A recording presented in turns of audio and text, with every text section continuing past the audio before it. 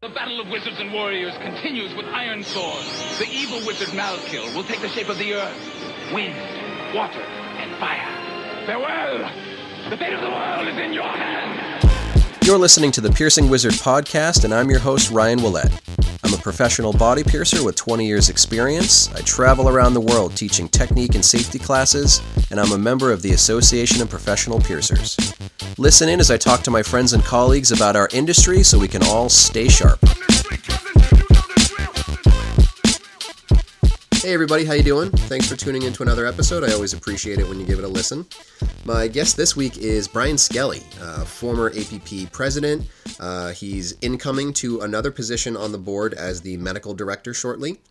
And he's kind of like a human encyclopedia when it comes to anything like sterilizers or body jewelry materials. I don't think that there are many people who are going to match or surpass his knowledge on some of those subjects.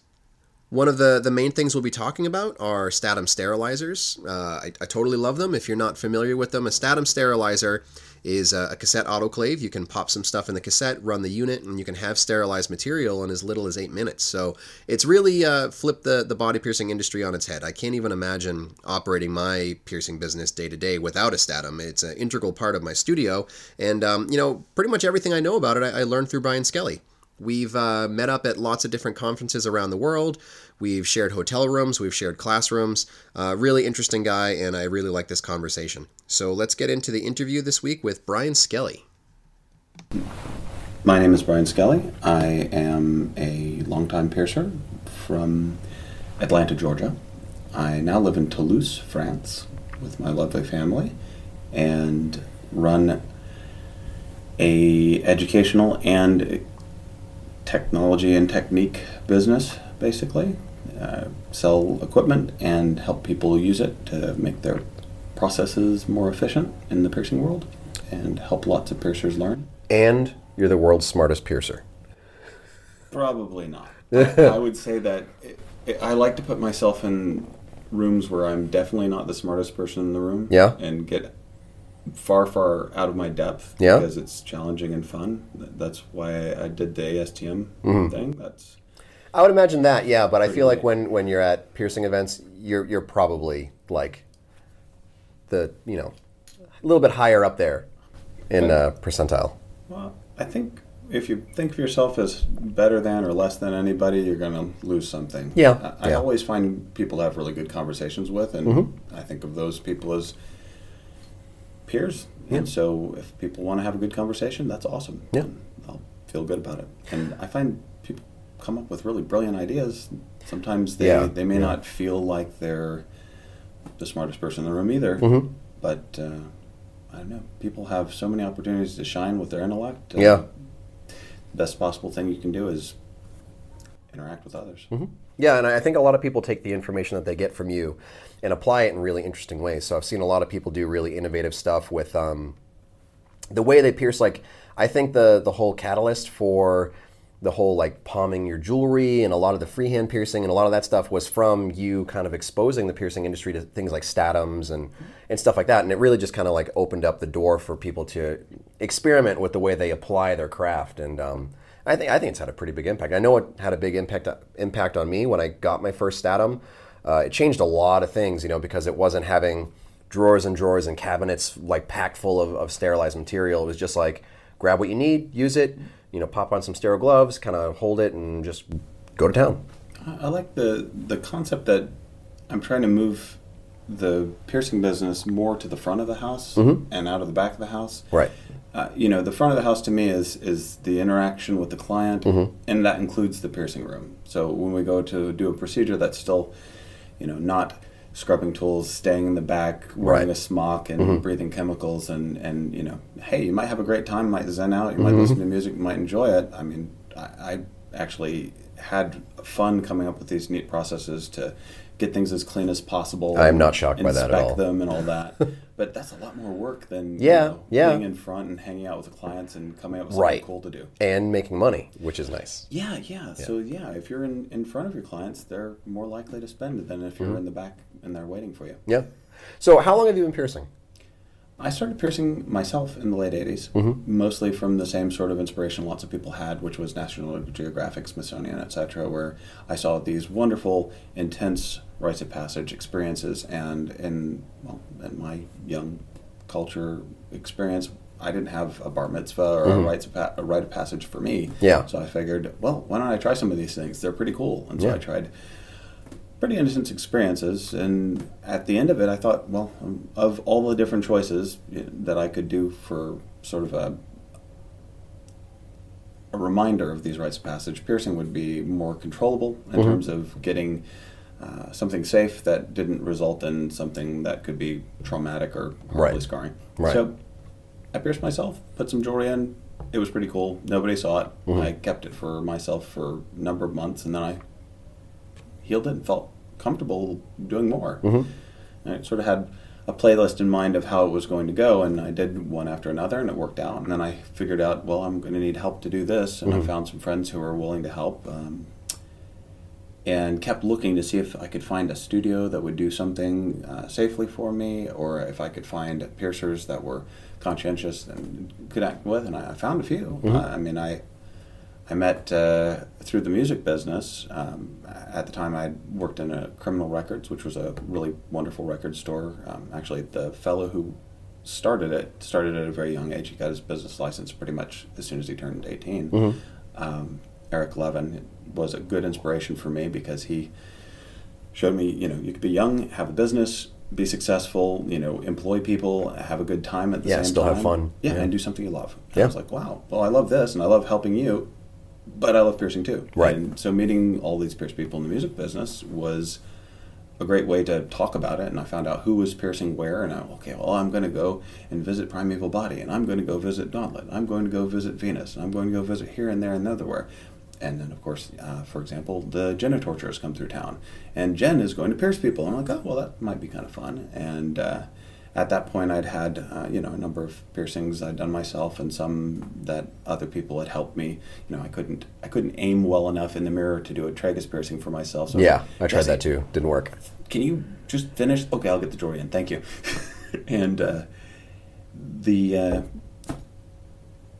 having Jen come through town, and she had learned a lot of her technique from Jack Yount. And I was like, oh, well, I've heard that name before, because I picked up the old Body Art magazine that he had been interviewed in, which was 1987 or 88, just before Modern Primitives had been released. And I was like, oh, well, what's he doing? He had retired to Florida. He was over here near a university that I'd applied to. I was like, oh, well, I think that's going to be my first choice. Yeah. So instead of Swarthmore or Rice or somewhere else, I ended up at New College of USF, which was an individual college, but it was part of the University System Florida at one point. Pretty cool. Right on the grounds of the John and Mabel Ringling Mansion. So it was kind of a confluence of all these different things that were in my life. I really loved the carnival arts and circus and acrobacy and contortionism and all that sort of stuff, even though I physically couldn't do a lot of that stuff. I thought it was neat. And at the same time, it has this historical aspect. There's an enormous, I don't know, maybe 8 or 9 foot tall photo poster of Rasmus Nielsen, the circus strongman with the enormous nipple piercings. And at the time I made it down there, I'd already enlarged my nipple piercings. And I met Jack through knowing that he was running Silver Anchor. He had bankrolled it, and I went there, and I met Mike Natali, who was his main apprentice. Mike was like, oh, well, you want information? Check out our library. And there was like every single body art related anything. Cool. Anthropological, fetish, what have you. And I was like, awesome, I'll be right back. Yeah. Can I make photocopies? And, well, most of it I just sat there and read or got my own copies. But, eventually Jack came around after, he was off touring in Copenhagen or whatever, came back. And, after interacting with him a little bit, his statement was, "You're as crazy as I am." I was like, well, I'll take that as a compliment. Thank you very much. He was just this very avuncular sort of fellow who, if you look at pictures of him, he's just, like really soft-spoken and fuzzy and weird and no way creepy. Just all of a sudden, you talk to him about piercing and he lights up and he has all this other mod stuff that goes on. And he's been hooked up with Dr. Brown, the crazy doctor who had an interesting reputation in the mod world for being able to do things that you wouldn't be able to get otherwise because he could do it in his little clinic in Tijuana or what have you. But also had a really bad reputation because he was doing, sex reassignment surgery with his own technique that he'd come up with, which evidently wasn't, super wasn't above board. super great. Yeah. Yeah. So he had, in any case, the Jack had some really interesting ideas, and we interchanged a bunch. I've kept bringing friends who wanted to get pierced to, have my hand held, make sure I didn't mess things up. Did my first ampling and apodravia and all that sort of stuff, and then it was just mostly social, interacting and visiting and going, and I still tried to stay involved in the music scene as much as I could because I love going to concerts as often as possible, and still enjoyed doing weird stage performances with the Impotent Sea Snakes and things like that. Then I left the school I was at, had a really disagreeable experience with the advisor, who was my sculpture professor and supposedly one of the most liberal people in the school, but he decided that piercing was not cool.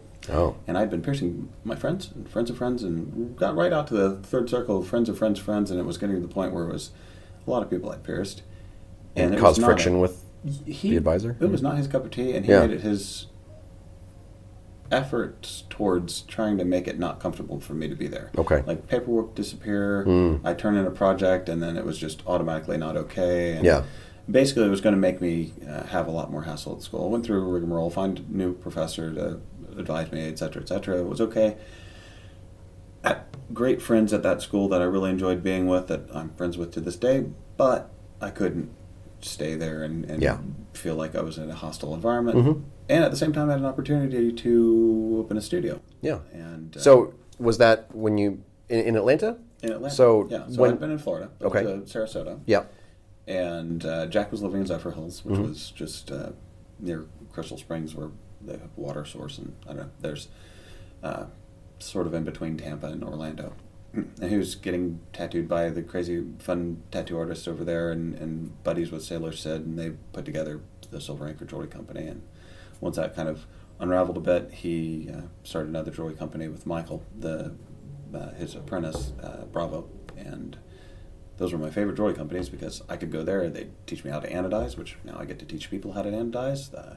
Get to, watch them polish things and like bend these enormous bars of metal that, crazy. I mean, I found jewelry in my box of like mementos the other day after the Camp APP. I went to my folks' house and had some boxes in their attic. I visited a family and opened it up, and I look and I see some jewelry from 1992 that was just as shiny as the day I bought it. Yeah. And it was a good experience remembering. And Jack had passed away in '96, and he had made sure I ended up with some of his jewelry. So I had some of his ear jewelry, and I was looking at it and being a little bit misty, but it was a cool experience. He was one of those people where, anytime he was going somewhere, he'd mention, oh, hey, well, I'll be in New York. Are you going to be in New York anytime soon? I'm like, I'll be in New York. Yeah, I'll come to New York right now. Right. And, he's doing a inside-out reverse Prince Albert with one hand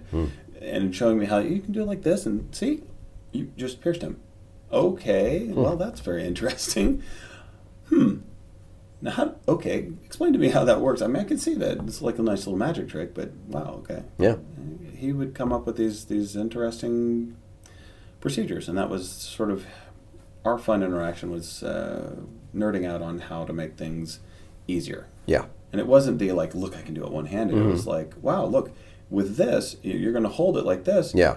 And you can do the same motion with that, and it's all done. I was like, oh, wow, this is simplification. It's not like, wow, look at me, I can do this. Yeah, it's not showing off, it's just efficiency.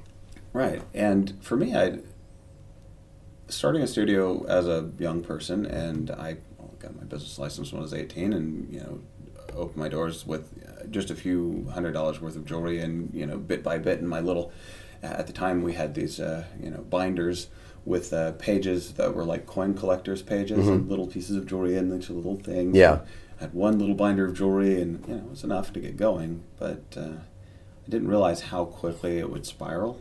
I knew that once I got to the friends of friends' friends, it starts to snowball. But I would come to the studio and there would be a line, and I'd pierce all day long, and then I had to bring some of my friends in who had started to pierce as well, and it very quickly became, we need a bigger space. Bigger space. Well, tattoo artists are awesome, but we need a space of our own. Right. And, there we went. The first place I had was a retail location, and had been a sculpture studio before. Second space I shared with some awesome tattoo artists. A fellow did the handpiece that did mine, Tony Olivas, and a bunch of my friends who had gotten to go got their start tattooing with him. And that was enjoyable, but having my own place by 94 was my own, by itself. Right, standalone piercing shop. Nobody else bothering me.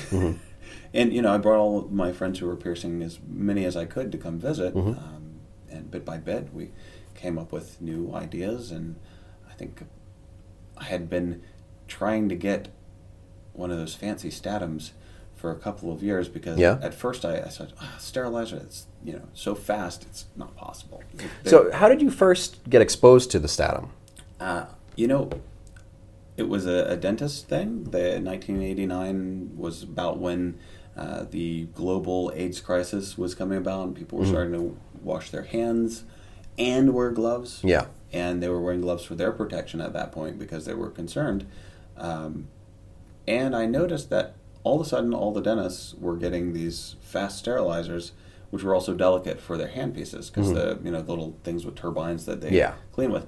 Before, they just would wipe them off with a disinfectant and maybe soak them in something, and that wasn't actually killing things. And at this point, nobody really thought that blood was so dangerous that it could really kill you. You thought, I just get you wipe it off to the point where you can't see it, and then it's fine. Right. Yeah. Right. So that was just that one disease where it had the stigma of, if you got it, you were going to die, and plus, if you got it, you must have gotten it from something, nefarious. Right. But then they found out you could get it through dental, and all of a sudden everybody got fast sterilizers. Yeah. Because they weren't going to buy thousands of dollars worth of these devices.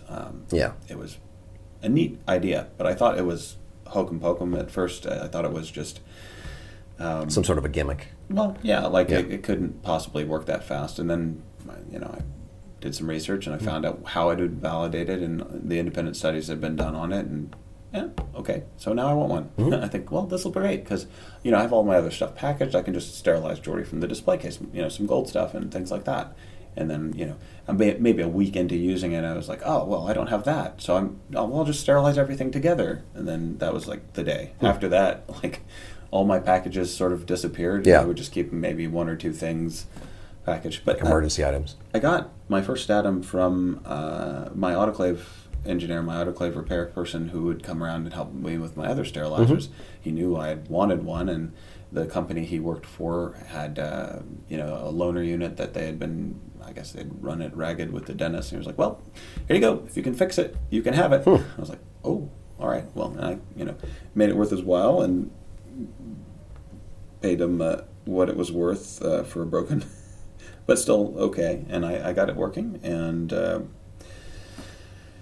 after nerding out on it and enjoying it so much, I introduced a number of my colleagues to it, and they thought it was great.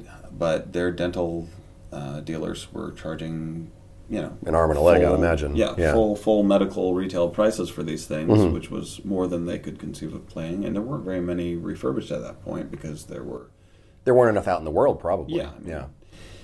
And I actually talked to the same fella, and I said, I've got more people who want these. Can we work something out? And he connected me with the sales folks from the, I guess, the regional sales director for Sycan. And we had a conversation, and I guess I nerded out enough that they were like, okay, you're not making this up. Maybe you could help move some of these. I helped get a bunch of people some neat sterilizers and helped come up with some neat ways to use them. So does Sycan totally love you at this point? Because I maybe you're not single-handedly responsible for how many piercers use them, but I don't think most piercers would have ever been exposed to it or learned as much as they know about them now if it wasn't for you and your research and the way you kind of promote them. Well, I've definitely been an enthusiastic, promoter of the idea of sterilizing what you need when you need it, Yeah. and also not having packages laying around. There For who knows how long. tons of storage issues for preservation for packages, and there were people who their regulations were that they had to re-sterilize every so often. If you have enough stock, well, you're going to end up sterilizing that thing over and over again, because you never use it before the expiration. Well, I really enjoyed interacting with the folks from SciCan, particularly the original family that ran it, those Wingenbergers. I met the son, and he was very open-minded, Andrew, and they actually came and did a tattoo convention with me, he and a team of people, and they thought it was neat, and that they said, well, we can, open it up. They didn't really ever advertise to tattoo and piercing. Yeah. They basically said, look, if you want to deal with tattoo and piercing, don't sell to dentists, don't sell to medicine. The dental dealers and the medical dealers shouldn't be selling to tattooers and piercers. They don't know what you guys do. Yeah. You've got the background. Why don't you try that? And as an independent person, just I had access. I tried to help get these things going, and I think people would have stumbled upon it on their own, but maybe they wouldn't have. I think maybe some, but I think a lot of piercers just fall back on what's already available and what's already out there. What are their tattoo and piercing medical supply companies sell? I don't think a lot of people would step back that far and think like, okay, this Canadian manufacturer is making this sterilizer kind of marketed to dental offices, and I know it would be great for our industry, right. But yeah, I don't think without the exposure that you've given it, as many people would have them, even half. Yeah, well, I think I started nerding out on sterilization in general because I realized that there was this probability aspect to it where people are like, oh, that's overkill. Well, technically sterilization is either overkill or you have to actually test to see what organisms are on the surface and address those with something that kills them adequately. Yeah. Some bugs you can kill with alcohol. You don't need to put in an autoclave. If you knew that only that little germ was on it. Yeah. You don't need the overkill. For me, it's like I don't really see it as overkill. I just see it as like it's all you need. It's just boop. Press the start button, and then you don't have to worry about it. It comes out. It's dry. That every little bit inside and outside is sterilized, and it's great because you can basically just do a little setup. Your whatever jewelry you need, whatever tools, needles, instruments, extra little bits and bobs, and all that. And so it's really convenient because. It got to be kind of a hassle setting up a tray and then opening up 10 different packages if you had like a complex, a gem end and a taper and a receiving tube and your jewelry and your needle and all these different things where you can just like throw it in a cassette and boop. Yeah, well, that sort of was an inspiration for me to work towards lighter weight, faster sterilizing, and things that would cool down quicker, so I didn't have to use a lot of ring expanders. I moved towards jewelry that was easier to take apart. More annealed things, more screw together things, snap together jewelry that was easier to deal with. And I got to the point where I realized, okay, so there's probability with sterilization that's interesting because. We try to assume that there's a certain amount of contamination on something that's going to be there even if you clean it very well. And then you go to the Six Sigma beyond that. The spore test that we use, the Bacillus staphylococcus, the Geobacillus staphylococcus, the little stuff that's on the little glassine envelopes or in the little ampules, that is usually a sample of 1 million bugs. And if your sterilizer can kill that 1 million bugs halfway through the cycle, like if you stop the cycle halfway through and that test is dead, then you can be relatively confident that the extended cycle will kill the rest. Yeah. But that's a 1 million to 1 germ reduction, which is pretty cool. So you can actually grow samples from the same batch and see if that batch was alive, and then you can prove that this batch was alive and now I've killed it. So that's a good, nice thing. In Europe, they don't require it. They mostly just test the parameters. They know that... Or they do like the helix test or something. Right. Just to make sure there's steam penetration. Right. They're more concerned with removal of air. The basic parameters of steam, the pressure, the temperature, the time, and the air removal altogether so the steam gets to all the surfaces are what they test for more. They don't require you to do the biological testing. I like the biological test too, simply because it actually has I killed something. Yeah. It worked.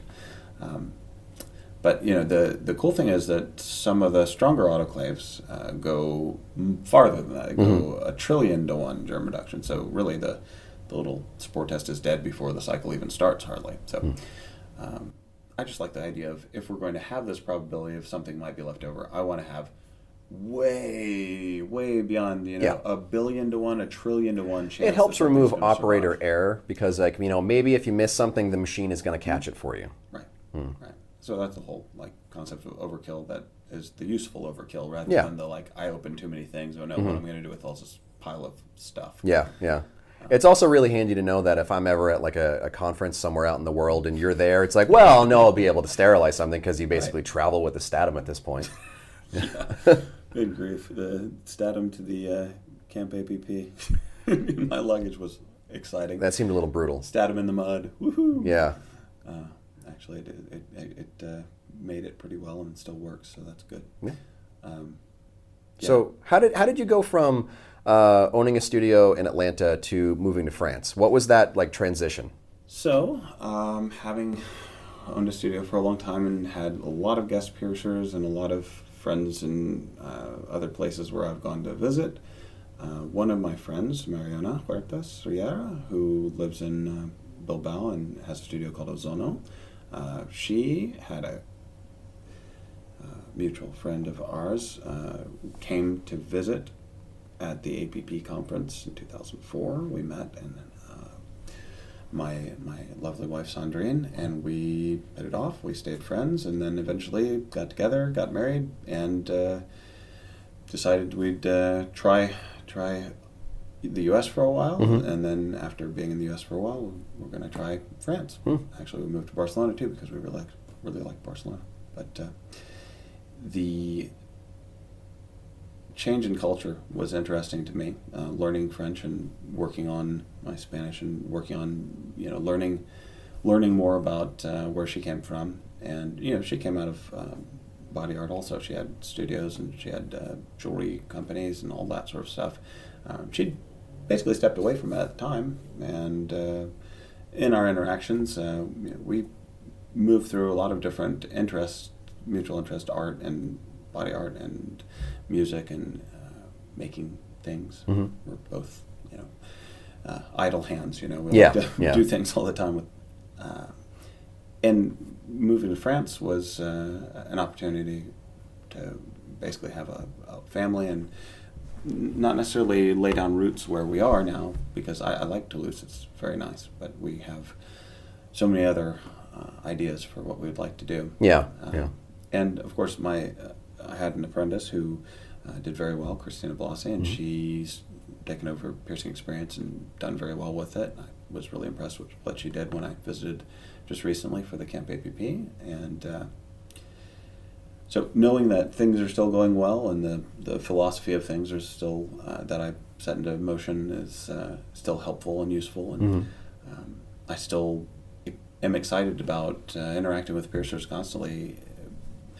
I think stepping back from the day-to-day piercing aspect of it and talking with piercers about their work and their gaps in understanding, and helping fill in the blanks for what they're curious about, rather than pushing an agenda, just saying, okay, here's a menu of all the cool things we can talk about. If you're interested in this, I'm going to do a workshop on it here. If you're interested in this, there's a blog article about it. Maybe we'll meet at the camp and talk, what have you. There are so many different options. I think to be an interesting person, you have to be interested in things. And I guess I try to make it clear, these are the things that I like. It seems like you're interested in everything at points, because when it comes to piercing especially, you're kind of like the human Wikipedia. I think if anybody has a question about anything, and even if it's people who are very well experienced and pretty high up in the industry, other members of the APP board, if there's ever a question and they can't answer it, it's always you should talk to Brian Skelly about that. Whether it's a disinfectant or something jewelry related, or a freehand technique or a sterilizer or something like that. It's always oh yeah, Brian, he's probably got a blog entry about it, or something in a forum, or he's taught a class on it or something. So it's, even from an outside perspective, it seems kind of overwhelming, all the different things that you've become really well versed in. Well, I wear a lot of different hats, but I guess the main issue is really all related to the quality of the experience. And I think the quality of the experience is equally important for the client and the worker. And so it's exciting to me to interact with piercers who are doing lots of work, or piercers who are slow and have time to be creative and come up with neat ideas, or sit around and anodize something really weird looking or really absolutely astonishingly beautiful. I'm so interested in what my colleagues are doing in terms of how they think about making piercing fun. It's really that's always my answer. Why do you do this? Yeah. 2 words: for fun. And you can really embellish that however you like, but every day I worked in my studio, or any day I walk into anyone else's studio that I'm trying to help, the most important thing for me is just to enjoy the experience and make it as pleasurable for me as possible, so I can laugh and have maybe a new friend, maybe sell something cool, maybe get something new for myself. I don't know. I'm not the kind of person where I'll do the same thing every day. Yeah. If I have a task that's repetitive, I'm going to try to approach it from as many different angles as possible, just to see if maybe if I try this left-handed, it'll work better, or maybe I need to turn around and stand on the other side, or something like that. Or, that makes sense with a lot of the different techniques I've seen you go over the years, because sometimes you think about it and it's like, well, that seems so natural and intuitive, but nobody's really discussed it yet, and then people will take some of the ideas that they maybe see you do and they'll put their own spin on it, and then that turns into some weird, crazy technique where it's like, wow, I never would have thought of that either, but you're using all the different elements that are already out there and you're just applying them in a different way. And it's really interesting to see that. I think it's been a big catalyst over the last probably 5 to 10 years. And it all kind of ties together to the same theory of like, make it easy, but make it better at the same time. So, the Statim can make the sterilization easier, and then the freehand techniques can make the piercing easier, and then, jewelry and threadless and connector pins and all these different things. So it all makes sense, and you can kind of trace it all back to like these same kind of conversations, and a lot of it traces back to you, really. Well, I guess philosophically, I really like this idea in terms of have a great experience during the day and then go home when you're done. Yeah. I don't want to have to wash up. I'll sweep and mop the floor, etc. But I don't want a pile of things. Yeah. You don't want to have to wait an hour or two because you have to process everything. Right. Paperwork's bad enough. Documentation in the piercing world is exciting. Certainly not my favorite thing. Yeah. As far as all of the day-to-day interactions, trying to make the actions that I do more enjoyable, I guess, for me. Part of the elective constraint that I put myself in originally was that I was going to try to work in the sense of parsimony, like the least amount of mess that I can make. Can I do this with less glove changes? Can I do this with less packaging? Can I do this with less chemicals? Like maybe I can use a smaller work surface. Maybe I don't need this giant plastic drape over my thing, and I can use something else and clean it up differently. Just going through and thinking up systems for things. I look at my studio in terms of circuits that go through it. This is going to flow in here, it's going to go over here, and it's either going to go well like this, or maybe there's a bunch of other ways it could go well. But thinking through all these different options and deciding what's going to go well today. And as far as human experience, people are going to bring you curveballs.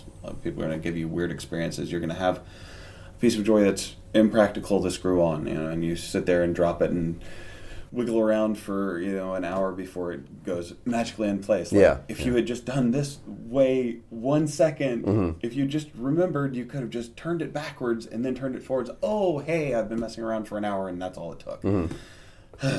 There's always that something. And for me, like for example, having a Statim where I have all my little extra little trinkets and stuff in there in case I need it. I don't have to go and open the cabinet and open a package and do all these extra glove changes and everything. It's just there. I have my little toolbox. If I need it, I got it. Convenient. So when you had piercing experience before, so okay, well, to bring it back even a little bit further, at what point did you hook up with Christina Blasi and have her start working in the studio? Because how was that transition from her? Did you apprentice her from the start, or did she already have some piercing experience before she started at the piercing experience? She had been pierced. Okay. She had several piercings, and they were, piercings that she came in for just jewelry change. Yeah. Just want this and that, and we got her some neat stuff, and she liked it, and she came back, and we talked, and we had a rapport going back and forth. Eventually, she came and got more piercings, and dug it, came out, and at some point, right around, I guess it would be 17 years ago now, about 2000, she had an opportunity in her schedule to come and start working in the front of the studio and learning more. And she already came with a large amount of comprehension of what went into it, because she had researched. She just needed the experience to apply it, basically. Right. Well, she'd seemed to really well research before she got pierced to make sure she understood what was going into it. Yeah, she seems like a very analytical thinker. Yeah, well, it gets into the mechanical engineering section of her education. Yeah. But we rocked a lot of good subjects, and she and a few other of my colleagues wanted to learn at the same time, and which I thought was fabulous because they could pierce each other. They made a list, I accept to get pierced here, here, here, and here. I don't want to put jewelry in that, but you can pierce it. And then, of course, as revenge, we'll pierce you. Right. And so there was piercing party. Back and forth practice. Yeah. It was great. So, we had a good experience going through technique, and she spent a good amount of time learning the fun part. All the things that make wearing the jewelry and being conscientious with clients, and being able to change jewelry carefully, being able to understand how everything worked before even trying to poke needles. And then when she did, it was really like, okay, that's how it works. Yep, that's how it works, and this is how I'm going to do it. Yeah. I'm going to try it this way now. Yeah. And she's progressed and come up with her own ways of doing things, which is super. So how was it for you, selling the business to someone, like selling a business that you created and that you were deeply invested in for years? What was that transition like for you? Was it weird? Was it uncomfortable? Do you feel like it was liberating? Well, it lives on, which is the important part. Yeah. For me, I wanted her to be able to have a continuance in her career, and for me to have somewhere to come back to if I ever decided I want to pierce some more, or I was busy doing something else, but I could come back and visit my clients. But also to have someone to take care of my long-term relationships with clients, who could basically give them a better service than I could. You always want the person you're training to excel and exceed you. Yeah. And I think she's done a great job with that. And for me, seeing things work well for her makes me happy, and makes me feel more free to put more energy back into making the industry more fun for everyone. Because I see her having interactions with colleagues that took so many years to build for me. We had little interactions where you would need to go all the way across the country to be able to visit with someone. I mean, I spent the first year of my career as a piercer trying to see every studio that I possibly could, traveling all over the place, and then deciding I did not want to paint my studio gray or purple ever. And I found some really great ideas for how I might want to do things, and a lot of ideas about how I definitely didn't want to do things. Yeah. Actually, in a nutshell, the main reason I started piercing, other than the fact that I thought it would be an intense experience and whatnot, the reason I started piercing other people was that at the time, if you had a visible piercing, hey, you were a piercer, and maybe you could pierce somebody. So if I saw you with a piercing, I'd be like, oh, hey, where'd you get that? Yeah. Oh, you did it yourself. Can you pierce me? And my answer was no. But I had some very close friends who put a lot of confidence in me, and they said, well, I'll wait. You find somebody who, make sure you do it right, and once you get the hang of it, I'll be your pincushion. Yeah. And that was great, because I knew the experience for me was so intense that I would just totally want to share that. I was a big enthusiast in terms of the that sensation where your whole limbic system goes in and you're overwhelmed, and you're having the experience of your life. It's better than a roller coaster. You're having this moment, and it's repeatable, which is the cool thing with piercing. Yeah. I guess this is one of the things people like so much about suspension. I haven't been called to do it myself, but I have helped people and watched them, and you can get the vibe that, wow, they're having that full body experience. Meaningful, deep experience. Sure, Yeah. Even if they're hanging from their butt cheeks. So, and not to disparage the suspension community at all. I think once you get to a point where you're really enjoying it and you've gotten the spirituality in set, if you decide you want to hang from something and be a clown about it, then by all means have a good time, laugh it off. Yeah. I mean, it's all in good fun, so why not have fun with it? Yeah. So I'm not ready to do the Stellark style suspension with the statums and the anodizers with me in the middle. But if I ever wake up one day and say today's the day, I know whose door to knock on. Yeah. Who to call. As far as trying to make things more fun for the industry, I like seeing the connections that people are making. I like seeing that now people do travel. I mean, we've got, people who at the last possible moment decided to jump across the water and come here, and people who, through all sorts of tribulations made it to go to every different possible piercing event that they could go to. I mean, that's pretty neat. I'm impressed that people are capable of, riding that enthusiasm and going forward with it. It's also great seeing that they have so much access to information now, because like you had to find that connection of someone who happened to have this big piercing library. When I started, it was like try to find some bits of information online, and maybe I could talk to somebody who had done a piercing once, and now it's like, well, you can go to APP, UK APP, and BMX, and LBP, and everywhere, all over the place. You can actually basically tour around just going to different conferences. Pretty much. Yeah, it's pretty cool. So what's interesting about all that also is that the shift that I've been trying to help move along is the shift from opinions and sort of decrees of this must be this way because I feel strongly about it, towards a graded system of logic and science and good studies. Yeah, rather than just saying do this, say you should do this because this is why. Right. Or not even you should do this, but check this out. Right. Here's a standard which when followed gets a predictable result. Isn't that cool?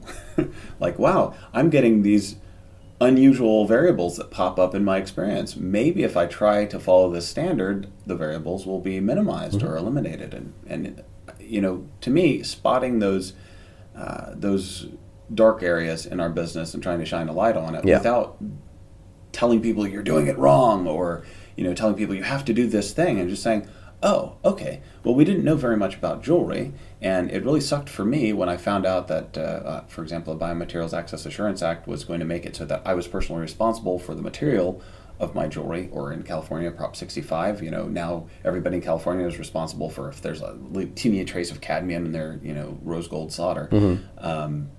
So, it sucked for me to be able to suffer through the taking everything out of my display case and losing trust in all of my sales. I thought, wow, I knew all about this stuff and I thought it was great, and now I have to replace it with things that meet the standards, but you don't know what you don't know. So when you find a new standard, you don't kick yourself. You might feel a little sheepish. Well, wow, I wish I had known that sooner. I've had a lot of those moments, like when I first started going to the APP conference around 2002. I came home and it was just like I'm doing everything wrong. I'm gonna kill all my clients, because of this and because of that, and it freaked me out. But the more I would go back and I would get more and more access to information, the more confident I felt, knowing okay, I don't have to panic about certain things in my shop. If I see a deficiency, I can increase it and I can improve upon it. But it's not the end of the world because maybe I was using transitional jewelry and stuff like that. Well, when there's a consensus-based scientific standard or a really good strong theoretical rationale that's logical, it's a lot better than saying, well, so-and-so authority said you must do this. And I think as piercers, we're all individualists. Most of us don't want to follow and just be led. Most of us don't want to be told what to do. And we want to come up with our own ways to do things. And of course, we take things personally when our way isn't the way that, this organization says. The APP gets the exclusionary, elitist thing from people who don't actually look a little bit deeper and realize, oh, well, hey, if I open the pamphlet and read the words, these folks are trying to help. Mm-hmm. And they're not trying to tell me I'm doing it wrong. They're trying to welcome me to come and be a part of this. Yeah, and it's not awesome. Like, conference does cost some money to take classes, but the APP isn't trying to say, like, all of our information is behind a pay barrier. You can go to the website and you can read all those brochures and you can get access to all this information for nothing, because that's the mission statement. It's share information. I'm sorry, the APP is making hand over fist money because you have to pay a whole $25 to get your bloodborne pathogens certification now with our training program. Yeah. I mean, that's facetious. Really, the point of our online training process is for people who can't travel. The best thing about our industry right now is that we have this zeitgeist of sharing, and that thrills me, and that's something that I will continue to be enthusiastic about. And every time I meet more people who are hungry for new ideas and are willing to share their opinions, but let their opinions be known as opinions and not dogma. Yeah. You can have any opinion you want. That's awesome. But as long as you're not dogmatic about it and you're willing to discuss it, and we can come to some sort of logical conclusion, or we can do an experiment. Hey, that idea of yours might be really cool. Let's test it. Let's try some different things. I see a lot less of people burying their head in the sand and imagining that what they're doing is just fine and not wanting to know. There used to be a lot of that where people were strong. I did that for a little while too, because I think I came up in the industry of piercers that was like the BME generation, and BME wasn't adversarial with the APP, but it was really apprehensive of the APP. And I remember the first time I went to conference, it was like, okay, these people are just going to be telling me I'm doing everything wrong, and they're going to be kind of stuck up about it and all that. And it was totally the opposite. It was like, look, here's all this information. Draw your own conclusion, but it's going to be fairly obvious the way that we present it. And it just seemed really like welcoming and open, and nobody was trying to tell me that I was doing something wrong. They were just saying like, well, this is another way that we present it, and draw your own conclusions. Sure. And the conclusion I drew was like, okay, I need to get better, and these people are going to give me access to the information that will allow me to get better. Right. And, there are certainly still lots of opinions, but the more we base those opinions on information and on empirical testing... And less on opinion. Yeah, I mean, one opinion based on another opinion is a house of cards that collapses so easily because, once you start digging beneath it, and unfortunately in my experience in our business, when you build things up based on this dogma of this must be on top of this, it must be on top of this because of X, Y, and Z, oftentimes the base wasn't stable enough. Yeah. We have a lot of companies who use close enough materials that won't make people burst into flames, but certainly aren't what materials that have been actually tested and proven safe to be inside the human body. I mean, of course, their idea is, well, now they're tested because nobody's died. But that's not testing. Right. An ethical way of testing things is, first see what the chemistry is. Now, is there something that's poisonous in there? Okay. Well, going back to that too, I don't really know.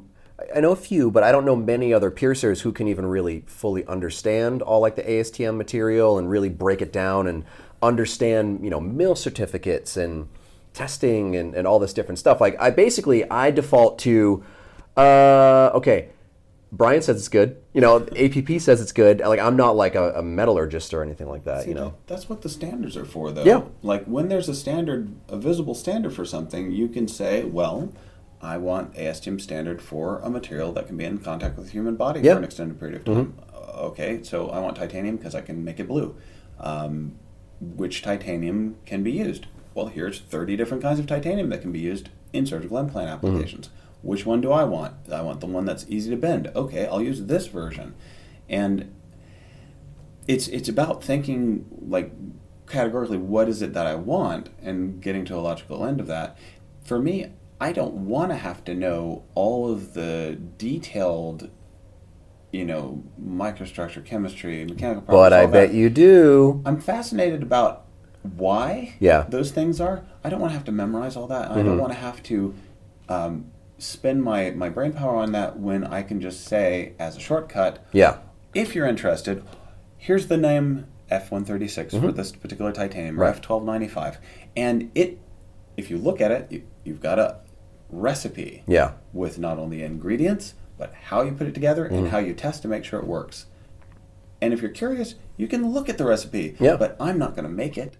I don't have... If you're not curious, too, like I think people can hit the minimum understanding of the information and know, like, okay, so maybe these 10 materials are totally acceptable to use in a body piercing. These companies sell these materials, so bam.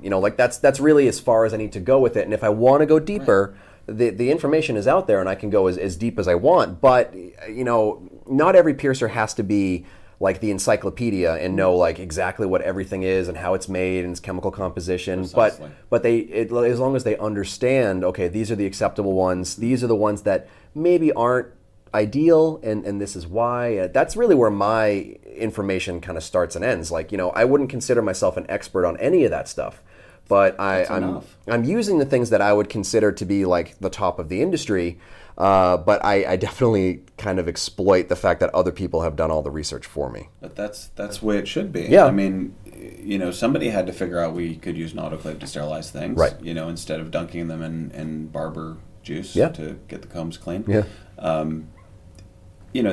The big deal is that I recognized getting into this business that I was standing on the shoulders of giants, and recognizing that those people, men and women who were coming before me and working at getting past the dogma and figuring out and testing different methods and figuring out what worked, those folks kept doing it. Every single person who I knew of who was an early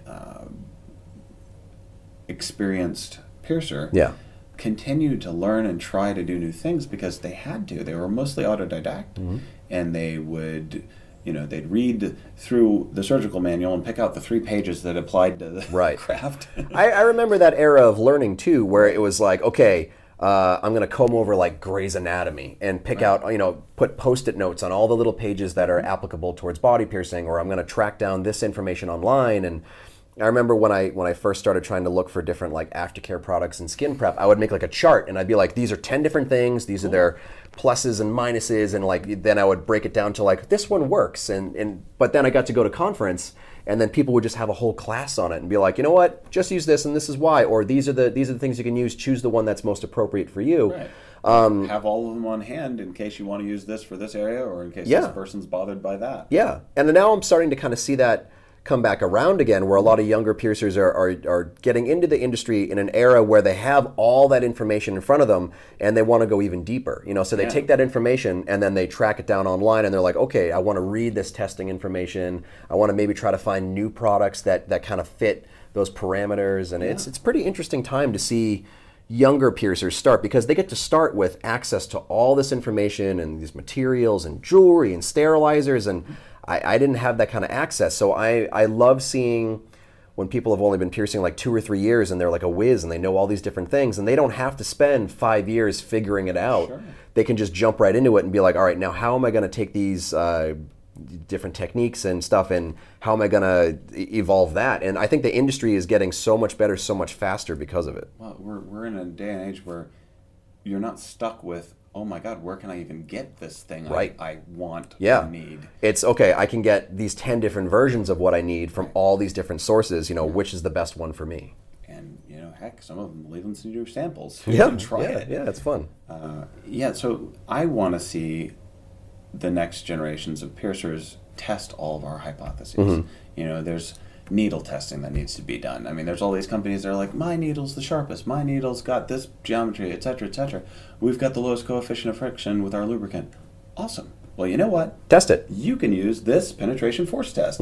Set up a media, take them all, have an impartial lab do it. Pop, pop, pop, pop, pop. Oh, wait, this one takes 3 grams of pressure, this takes 5. Well, guess what? This one's actually going through smoother with less force. Okay, now we know. Yeah. And then, of course, anybody could adapt their product. I mean, heck, anybody who's making needles can make them more pointed or change the geometry if they feel like it. Yeah.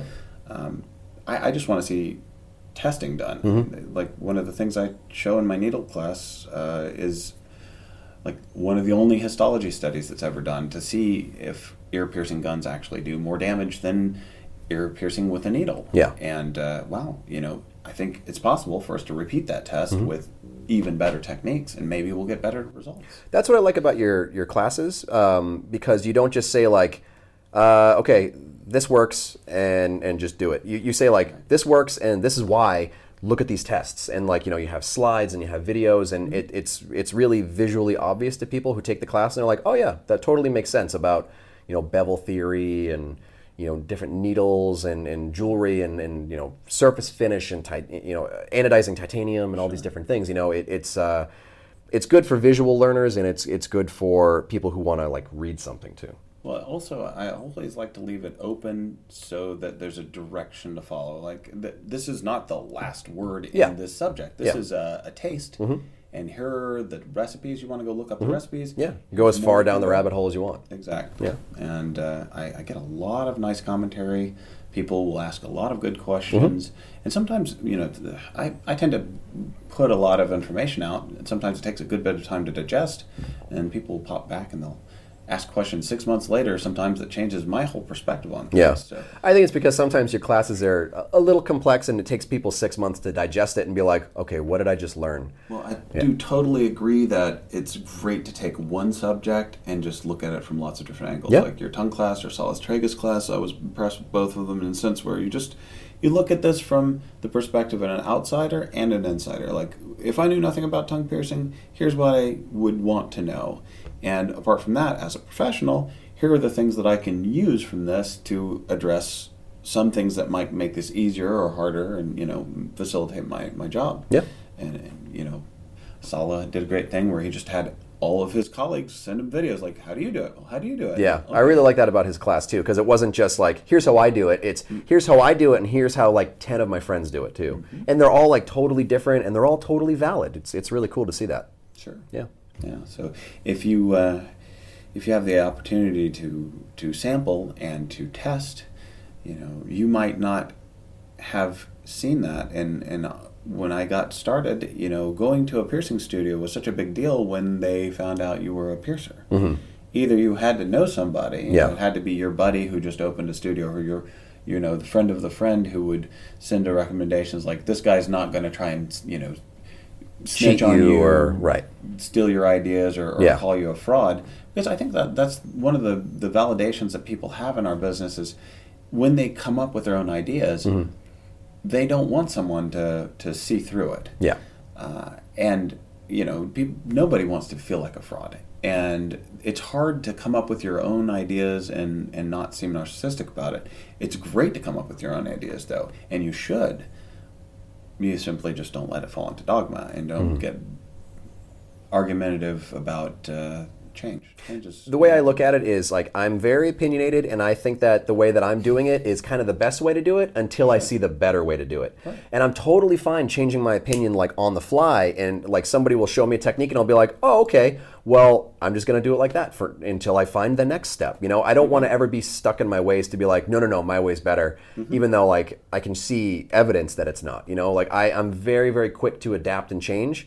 And I feel like I've been a completely different piercer. Like every maybe 2 or 3 years of my career, I make these jumps, and it's like I look at myself 10 years ago, and it's like I would want to go back in time and like slap myself and be like, hey, you know what? You should have done this, and you should have done this, and you should have done this, because I don't want to stay kind of stuck in my ways and end up being sort of irrelevant because of it. I want to stay on the cutting edge, like no pun intended, and I always want to take.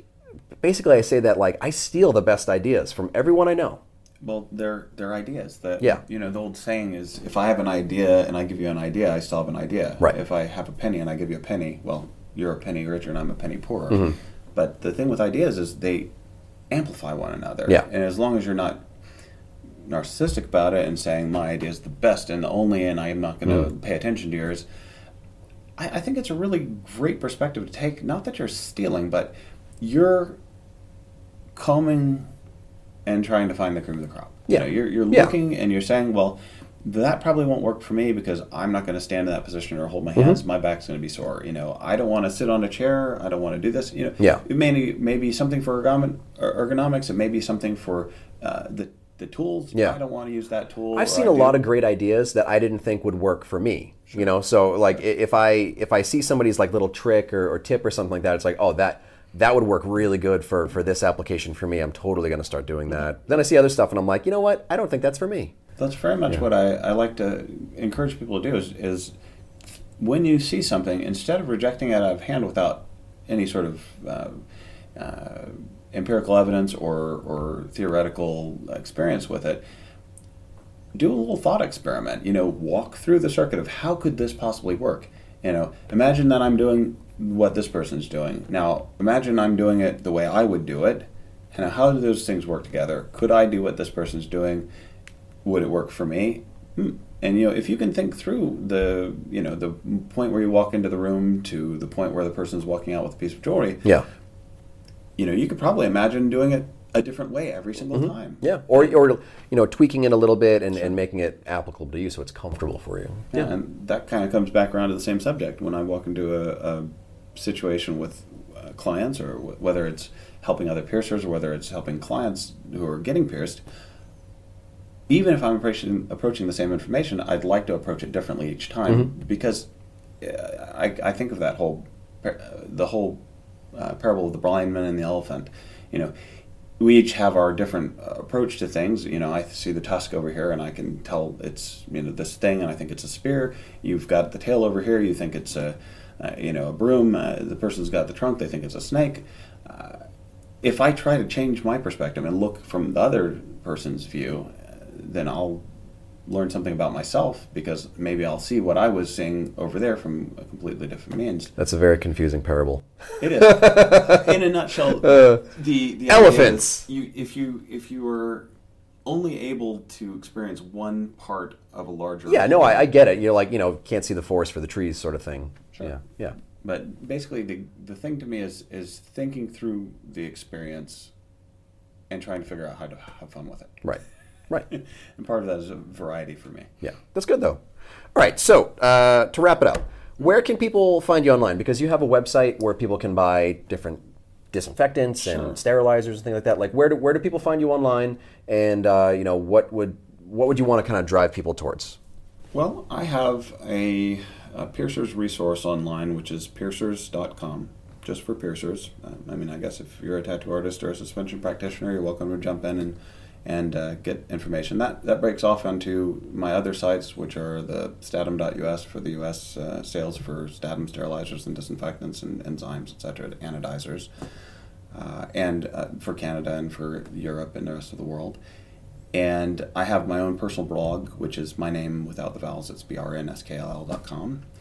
That was a gratuitous idea taken from my colleague Watson Atkinson. He had a great studio called Blind Sight, and taking out the vowels, it's Blonde Sergeant. Okay. BLNDSCG. I thought it was funny. That being said, I appreciate when people come with questions. If people want to approach me, I get a lot of email and a lot of messages, and I'm thrilled to answer the questions. It's not like, oh my God, I'm going to be bothering Brian, I have this question. I'm totally happy to, because I'm interested. There have been several occasions where I've had a problem with the sterilizer or whatever, and I'll shoot you a message on like Facebook or something, and it can be like 3 a.m, and then within like 5 minutes, it's like, boop, seen, and then it's like, bam, like 3 paragraphs worth of information and like a link to a study and like a link to a forum or like some website or something like that. So yeah, it's pretty handy, and I think a lot of people appreciate you taking the time to help so many people out and answer questions. Oh, it's for fun. Yeah. And if I can keep track of things that are useful to other people and facilitate their experience with being wonderful body artists or collectors of body art or just lovers of people who collect body art, I'm all thrilled. Cool. Those are things that I love and live every day. Awesome. All right. Well, thanks for taking a couple minutes to talk to me. My pleasure.